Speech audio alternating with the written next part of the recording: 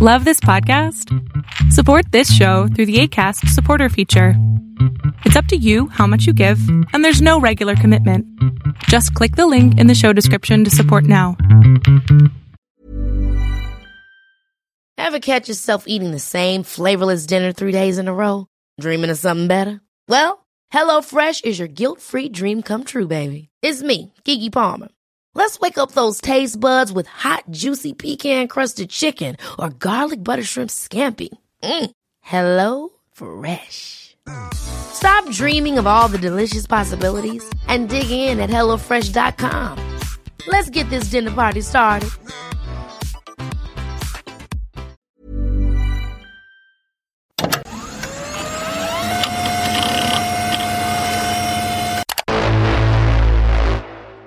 One day, all of the facts in about 30 years' time will be published.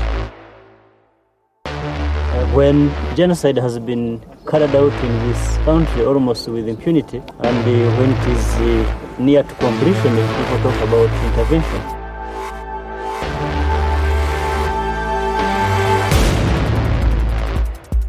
You don't get freedom peacefully. Freedom is never safeguarded peacefully. Anyone who is depriving you of freedom isn't deserving of a peaceful approach.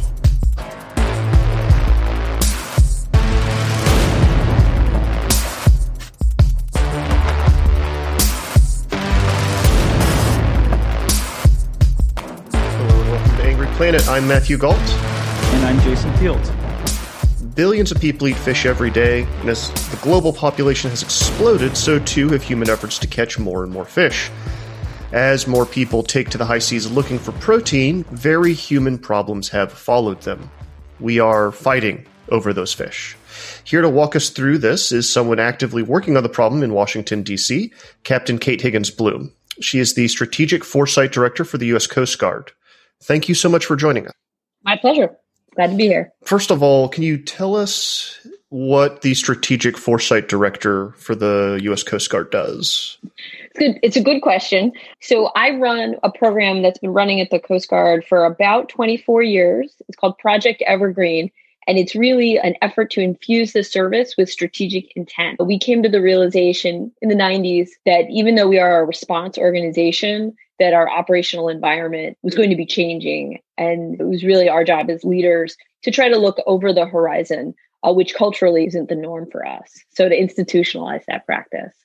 And so we use a bunch of different tools and practices to support our senior leaders as they try to get their head off the chart table and sort of looking out over the horizon. So turning it from a reactive organization to a forward-thinking one, basically. Yes.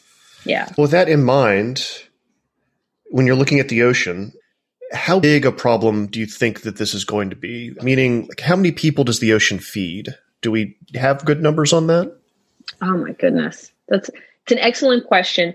So I think, the short answer to your question about how important is this problem and how pressing is it is, I would say, very important. And I think even in the Coast Guard's own language, it describes what we call IUUF, illegal, unreported or underreported fishing, as one of the most significant threats to regional stability and human security. And without some real interventions, it's going to drive some serious conflict in the future. I'd actually have to go back to the UN report to find out the exact number of people that get their primary sources of protein.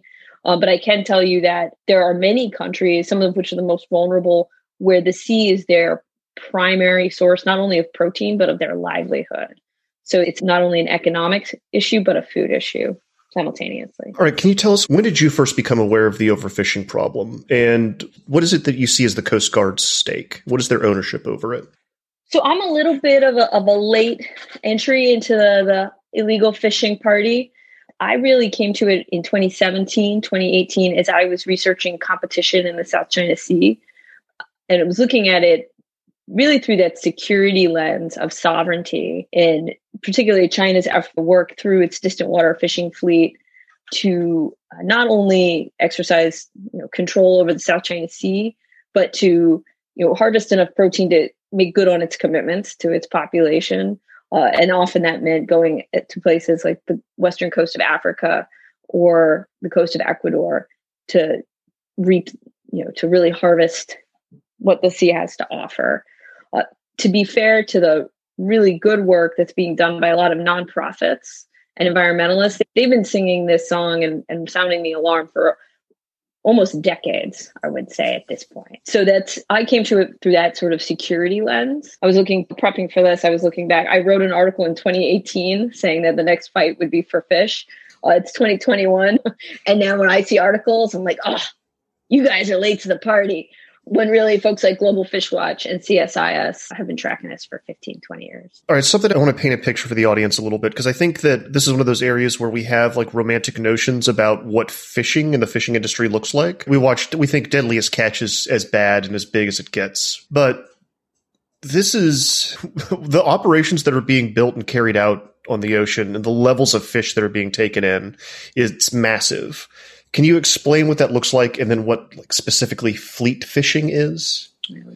So I think I need to first finish answering your previous question. So apologies for the incomplete answer, which is really what is the Coast Guard's role or the United States Coast Guard's role in global fisheries management, and why are we doing this? Why are we worried about fish, in the Gulf of Guinea? And it's a two-part issue. So domestically, the U.S. fisheries, it's over $4 trillion a year in economic activity for us and livelihood.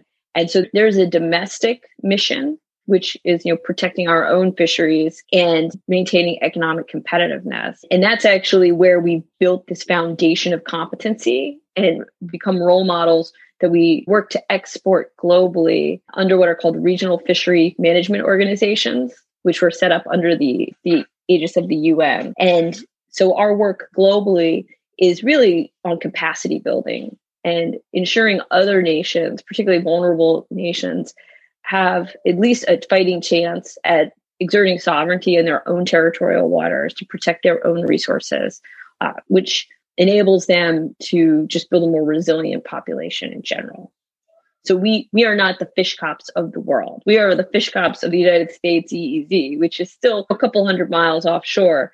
But really what we're talking about globally is, upholding that network of responsible stakeholder, the rules-based order, to use everybody's favorite phrase, in the fish world.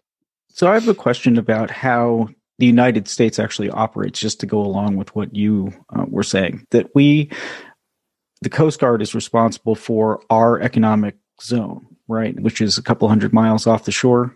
Is that right? It depends. There's always a million exceptions to every rule, but it's approximately 200 miles from the baseline. Yeah. Okay. So my question is, are people actually coming into our waters and trying to take our fish? I know that sounds silly. Nobody has the fish until they've been, caught. But is that a problem that we have here? It's not a huge problem. Our own problems is oftentimes protecting our own fish from ourselves, might be a fair way to describe it. There is some illegal fishing. We have interdicted and continue to interdict large numbers of vessels particularly from Mexico, from the south, that are illegally entering U.S. waters and poaching fish, essentially. But that's really our domestic mission that we do there, domestic LMR, what we call living marine resource. We can't just call them fish. They're living marine resources that we protect. And fleet fishing. What does fleet fishing look like? What is it? Fleet fishing is really when large fleets, the name almost describes it, large fleets of vessels travel long distances. Many countries have distant water fishing fleets, Taiwan, China, but also a lot of European nations as well, that target fish that migrate and move. So fish do not have passports. They go where the thermocline takes them and where their food sources take them, which is why those global and regional fisheries management organizations are so important. Because like you said, really the fish in our EEZ are our fish. But so many of the resources lie outside of any one state's EEZ or exclusive economic zone and are on the high seas. And so those are regulated under these international agreements. The most successful being the UN's ban on high seas drift nets, which is probably a role model in the future for actually successful interdiction measures that get over that collective action dilemma. Can you dig into that a little bit, actually, why it's successful? Because that's one of the things we talked about with our previous guest is how hard enforcement of any regulation or law is at the high seas. So fisheries enforcement is a very, I say this as somebody who started out in the much faster moving counter narcotics world, can be very unsatisfying at first because it is a slow process. It is not going to be the same thing like where we unload 200 tons of cocaine on the dock in Miami. It's almost an administrative procedure is the best way to describe it, where essentially you have to set these standards and norms and uphold them. And over time, if you catch a violator, it's really about getting the flag state to take action. And we've really been pleased to see some progress. States like Panama, which historically had been considered flags of convenience for some of these fishing vessels, have actually taken action against Chinese-owned vessels in the past 2 years or so, where we have been able to find violations.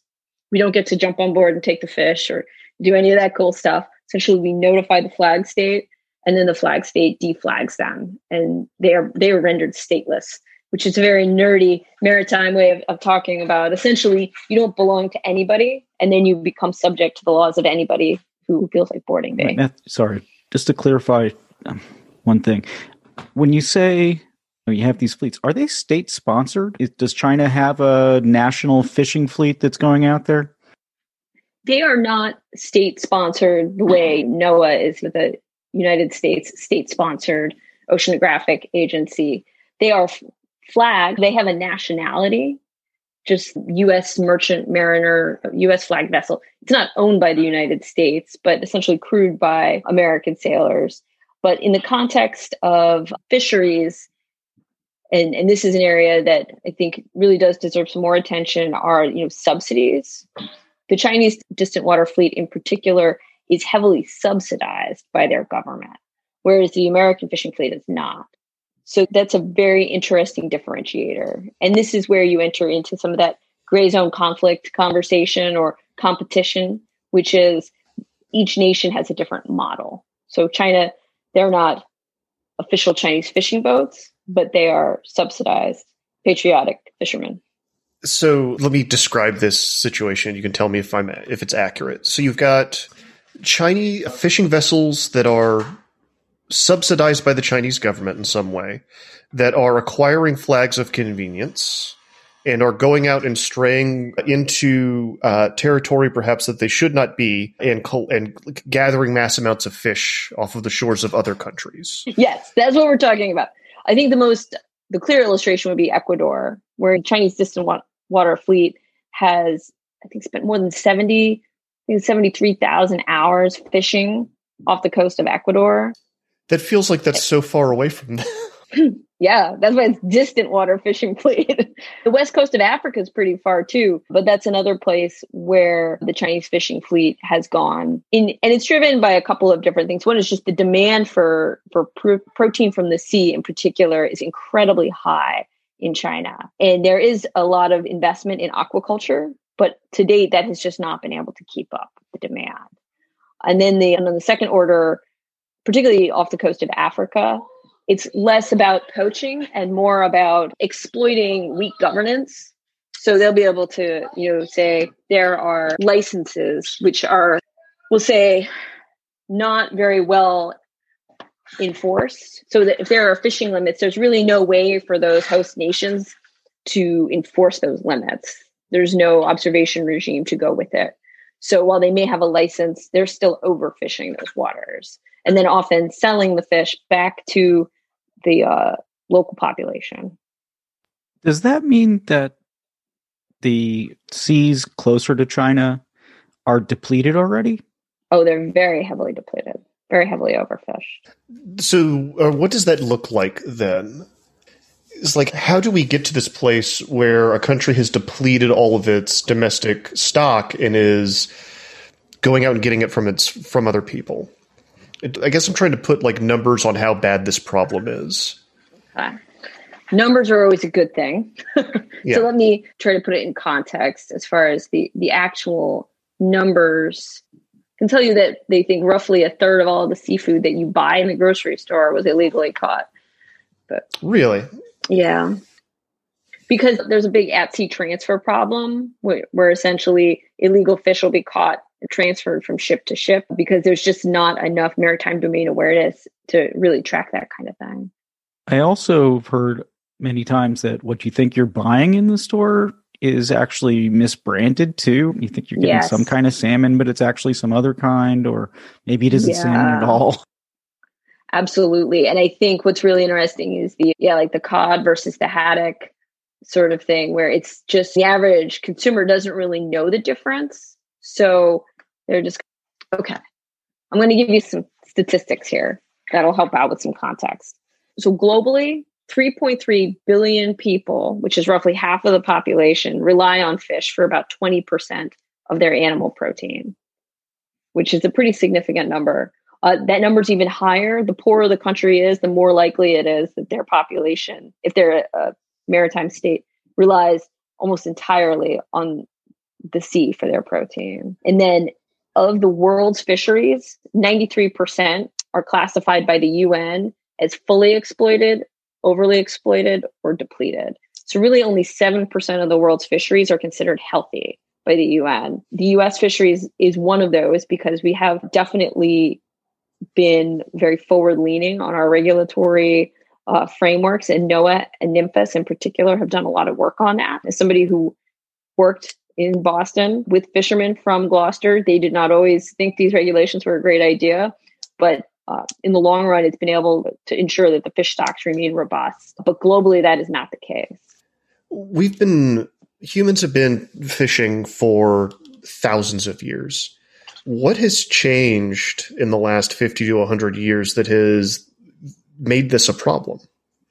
Is our population just gotten that much bigger? There's a couple different drivers. So first of all, fishing has always been an incredibly competitive activity, and the sea has always been an incredibly competitive space. So there were the cod wars, like Canada, the United States. Like there have always been skirmishes over fish for hundreds of years, but there have been certain things that have driven this. One is the growth in population in the poorest countries in the world, and then the movement from poverty to the middle class by unprecedented numbers of human beings in the last 50 years. And as people move up the value chain, their demand for protein increases. And not only does the demand for, edible human protein, shrimp or the fish that you buy in the grocery store, but fish meal, which is generally essentially they grind up fish and feed it to livestock, is an important part of the beef and pork industry in particular, which is another sort of, as the middle class rises, the demand will continue to rise. And simultaneously, industrial fishing with factory ships that are able to catch and process large numbers of fish has really enabled this whole cycle to accelerate over the last 50 years. Can we start getting into then how this drives conflict? You touched on the fish wars between America and Canada, which was something I learned about like a couple days ago. I'd never heard of it. What are the other hotspots right now? Who is fighting over fish? So the most significant hotspot that I'm sure all of you have seen in the news is in the South China Sea. And this is where IUF is an interesting lens for just competition generally. So there are a couple of different ways in which the competition for fish can play out and then lead to some level of conflict. So the first is just, it's about the fish. There is a need for protein and there's not enough of it. And in those cases, state-sponsored, we'll say, fishing fleets will violate another country's EEZ to go for some fish. That is probably one of the less likely ways for it to just immediately flare up into conflict. But recent legal decisions, particularly by the China Coast Guard and the Japan Coast Guard, that they're going to fire on civilian vessels that they find to be violating their EEZ or fishing illegally, really creates the opportunity for escalation. So that is the first case scenario, which is actual competition over the fish themselves. The second is really the use of distant water fishing fleets to systemically violate and erode the sovereignty of another state. Essentially, sending hundreds of ships to fish in the Caribbean or off the coast of Ecuador over time just normalizes the presence of Chinese vessels in the Western Hemisphere. and is part of that competition below the level of armed conflict. Try not to say gray zone if I don't have to. And it's really a challenge to sovereignty, and it's less about the fish than it is just about that gradual wearing down of the rules-based order. Well, and it also leads to, for the people who have been overfished, it can then be a driver of conflict when they no longer have their source of protein. 10 years ago, we were constantly talking about the Somali pirates, but I didn't see a lot of people talking about why Somali took to piracy. Yeah. Can you explain what happened there? And that is the third way, which is once that the fish are gone, the Somali pirates is an excellent example, but essentially you have not only eliminated a food source, but their source of income, which drives instability and is a contributor to failed states or failing states. So in addition to the Somali pirate example, when you look at counter narcotics operations and you interdict vessels that are smuggling cocaine or engaged in human trafficking, one of the most common sort of stories that you hear is that they used to be fishermen and the fish stocks have collapsed. And this is really their only alternative.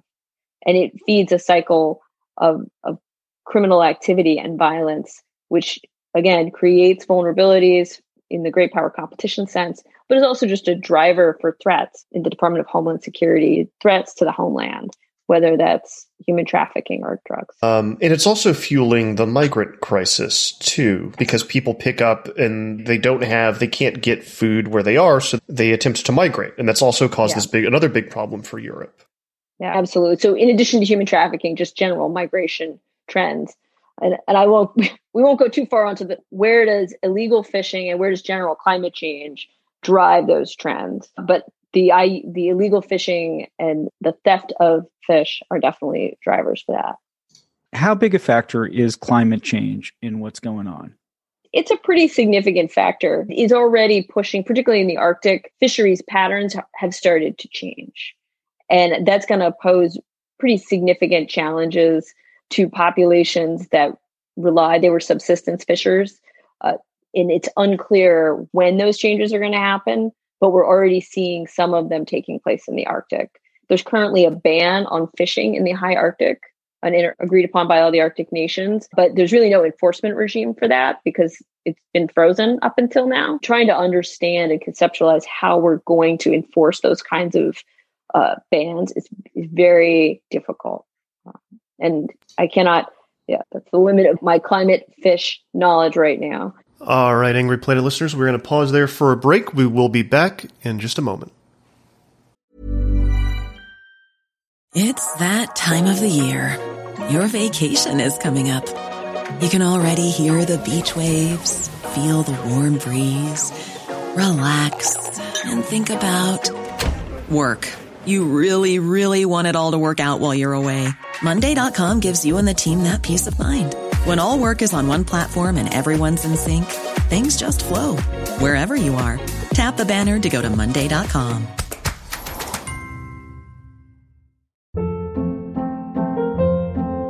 Hold up. What was that? Boring. No flavor. That was as bad as those leftovers you ate all week. Keke Palmer here. And it's time to say hello to something fresh and guilt-free. Hello Fresh. Jazz up dinner with pecan-crusted chicken or garlic butter shrimp scampi. Now that's music to my mouth. Hello Fresh. Let's get this dinner party started. Discover all the delicious possibilities at HelloFresh.com.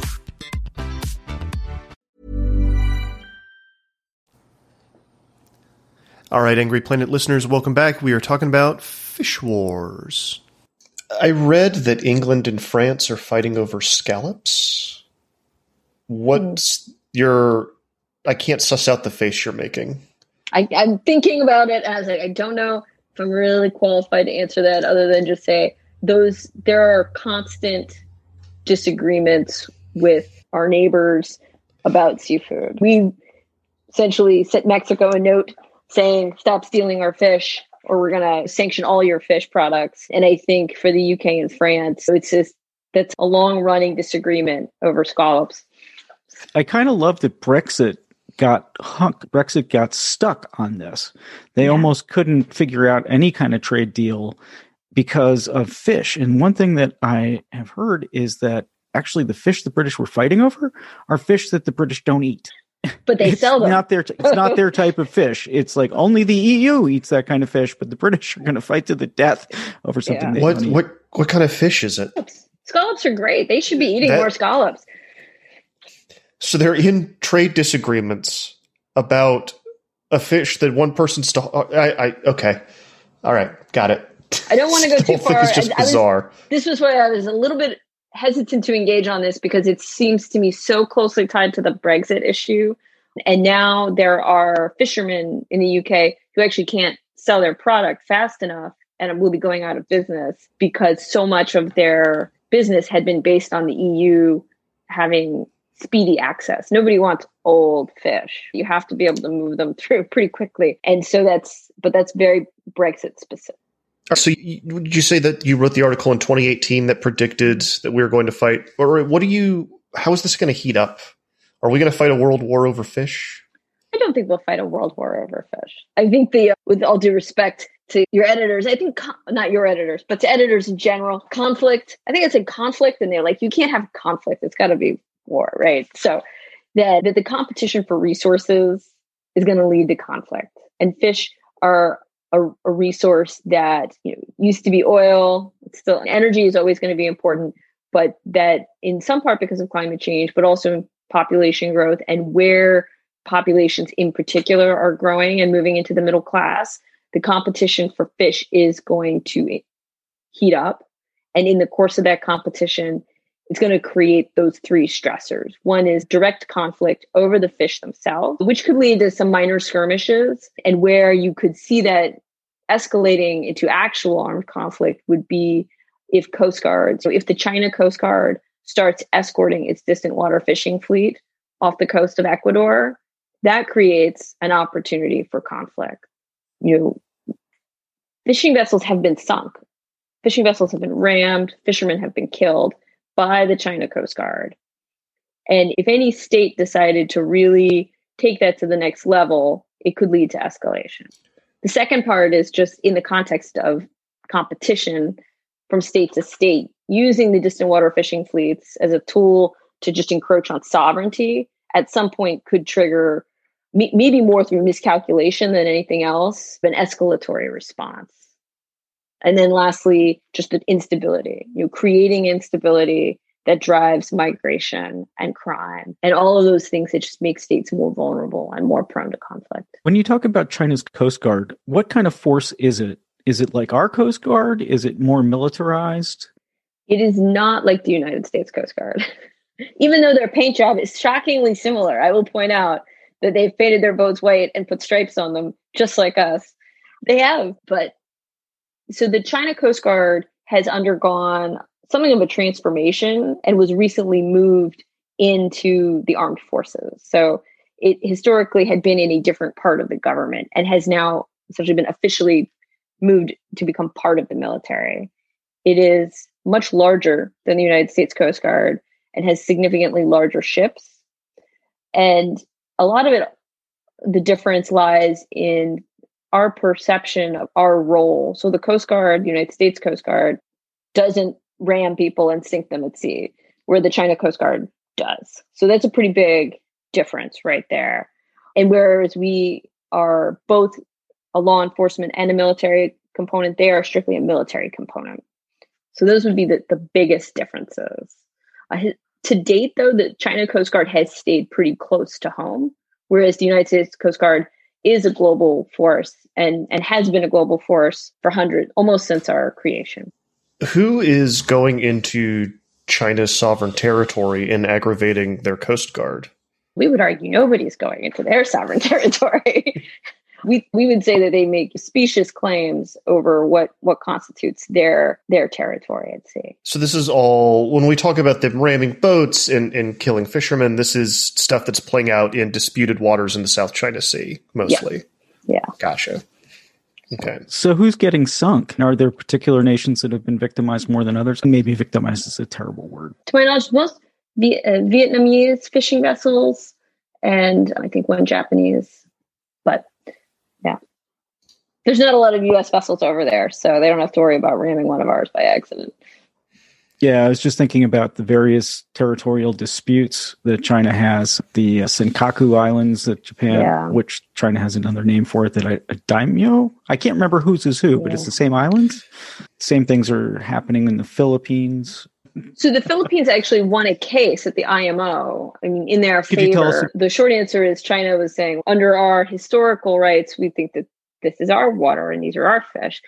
And the Philippines argued the opposite and won the case at the IMO.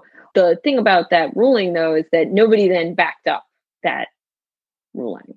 It was as if it never happened. And there's a variety of reasons for that. A lot of it having to do with essentially the political machinations going on inside the Philippine government at the time, and sort of their alignments made it just not feasible for them. And I think that's a point that I would want to drive home with your listeners, is that the United States Coast Guard isn't going to go into the Philippine or Vietnamese territorial waters and just start enforcing fisheries laws on our own. We have to do that on the behalf of and in partnership with these other nations. We have over 36 bilateral agreements having to do with everything from counter-narcotics to fisheries enforcement to oil spill regulation that we use to do this kind of work around the world. And it's really on the strength of those agreements and the understanding that we are working in true partnership, either with shipwriters or following some pretty deliberate processes to support these nations as they uphold their laws. And often some of the most powerful work we do is information sharing and providing them with maritime domain awareness and partnering with the nonprofits who provide them with that sort of MDA. And it's an area where there's still so much room for growth, and where we can help and provide real value without necessarily having to put a Coast Guard cutter, crew, or a ship in the waters of another nation, but to actually empower them with information, actionable information in a timely way could be just as useful. I was wondering about the role of aquaculture going forward.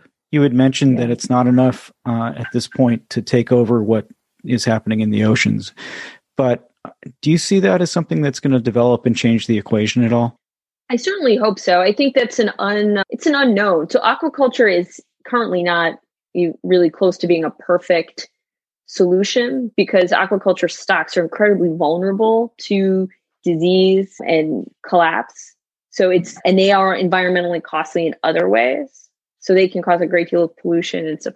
So I think there's a lot of kinks to work out, but referring to some of the climate change conversations we had, there are the wizards and the prophets in the climate change world, and the wizards think we can innovate our way out. And this is a place where I would like to think that the market forces will encourage people to innovate and find solutions to this, because the natural fish population is just simply not going to be enough to keep up with demand.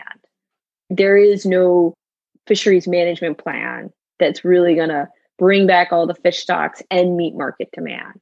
I'm hoping that there's entrepreneurs out there. There's a fish version of Elon Musk who's going to come up with some sort of aquaculture solution. I just know there's a bad Elon Musk as a fish pun that we're leaving on the table. I know. Right, the mental image of him as a fish. So game this out for us then for 5 or 10 years. How do you see all of this going? Accelerating and getting worse until collapse, or? That's a good question. I see things getting better, and part of this might just be my optimistic nature, but I think there has been a sea change, if you'll pardon the pun, on the idea that illegal fish or illegal fishing and overfishing is just a victimless crime, that the ocean is so big that there'll always be more fish. I think the realization that is not true has just hit home with national security thinkers and diplomats in a way that it just did not before. And I don't know what the tipping point was exactly. Unfortunately, I think some of it has to do with placing it in the context of competition with China, and that we had to securitize it. And just like securitizing climate change, it is true, it's a security issue, but I wish we had not had to come to this point for it to become an important issue. There are other things that can be important without being security. But now that it's here, And now that all the Johnny-come-latelys like me believe it's important, I think it's getting a lot more attention. And I think as we look at, to bring it to the security conversation, understanding that countering malign behavior requires you to share information, it's going to really force us to develop real tools to share information with small, vulnerable nations that are never going to be, the combat credible allies that the Pentagon would prefer to invest in, or that many members of the Pentagon community would prefer to invest in. That this is the forcing function to create the networks that we need to share the information with these states in a timely manner so they can actually protect their fish and their fisheries. And hopefully that we've also created enough transparency that local communities will demand that from their leaders. So I'm optimistic. Captain, thank you so much for coming on to Angry Planet and walking us through this.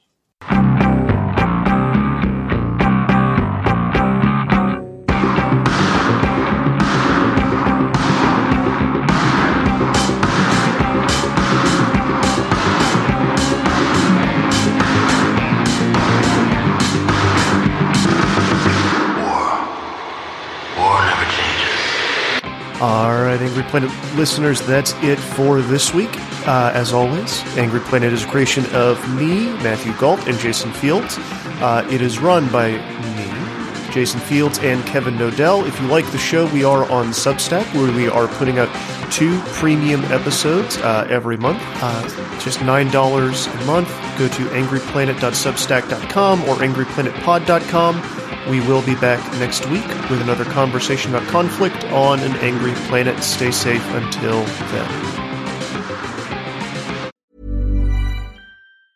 Ever catch yourself eating the same flavorless dinner 3 days in a row? Dreaming of something better? Well, HelloFresh is your guilt-free dream come true, baby. It's me, Keke Palmer. Let's wake up those taste buds with hot, juicy pecan-crusted chicken or garlic butter shrimp scampi. Hello Fresh. Stop dreaming of all the delicious possibilities and dig in at HelloFresh.com. Let's get this dinner party started.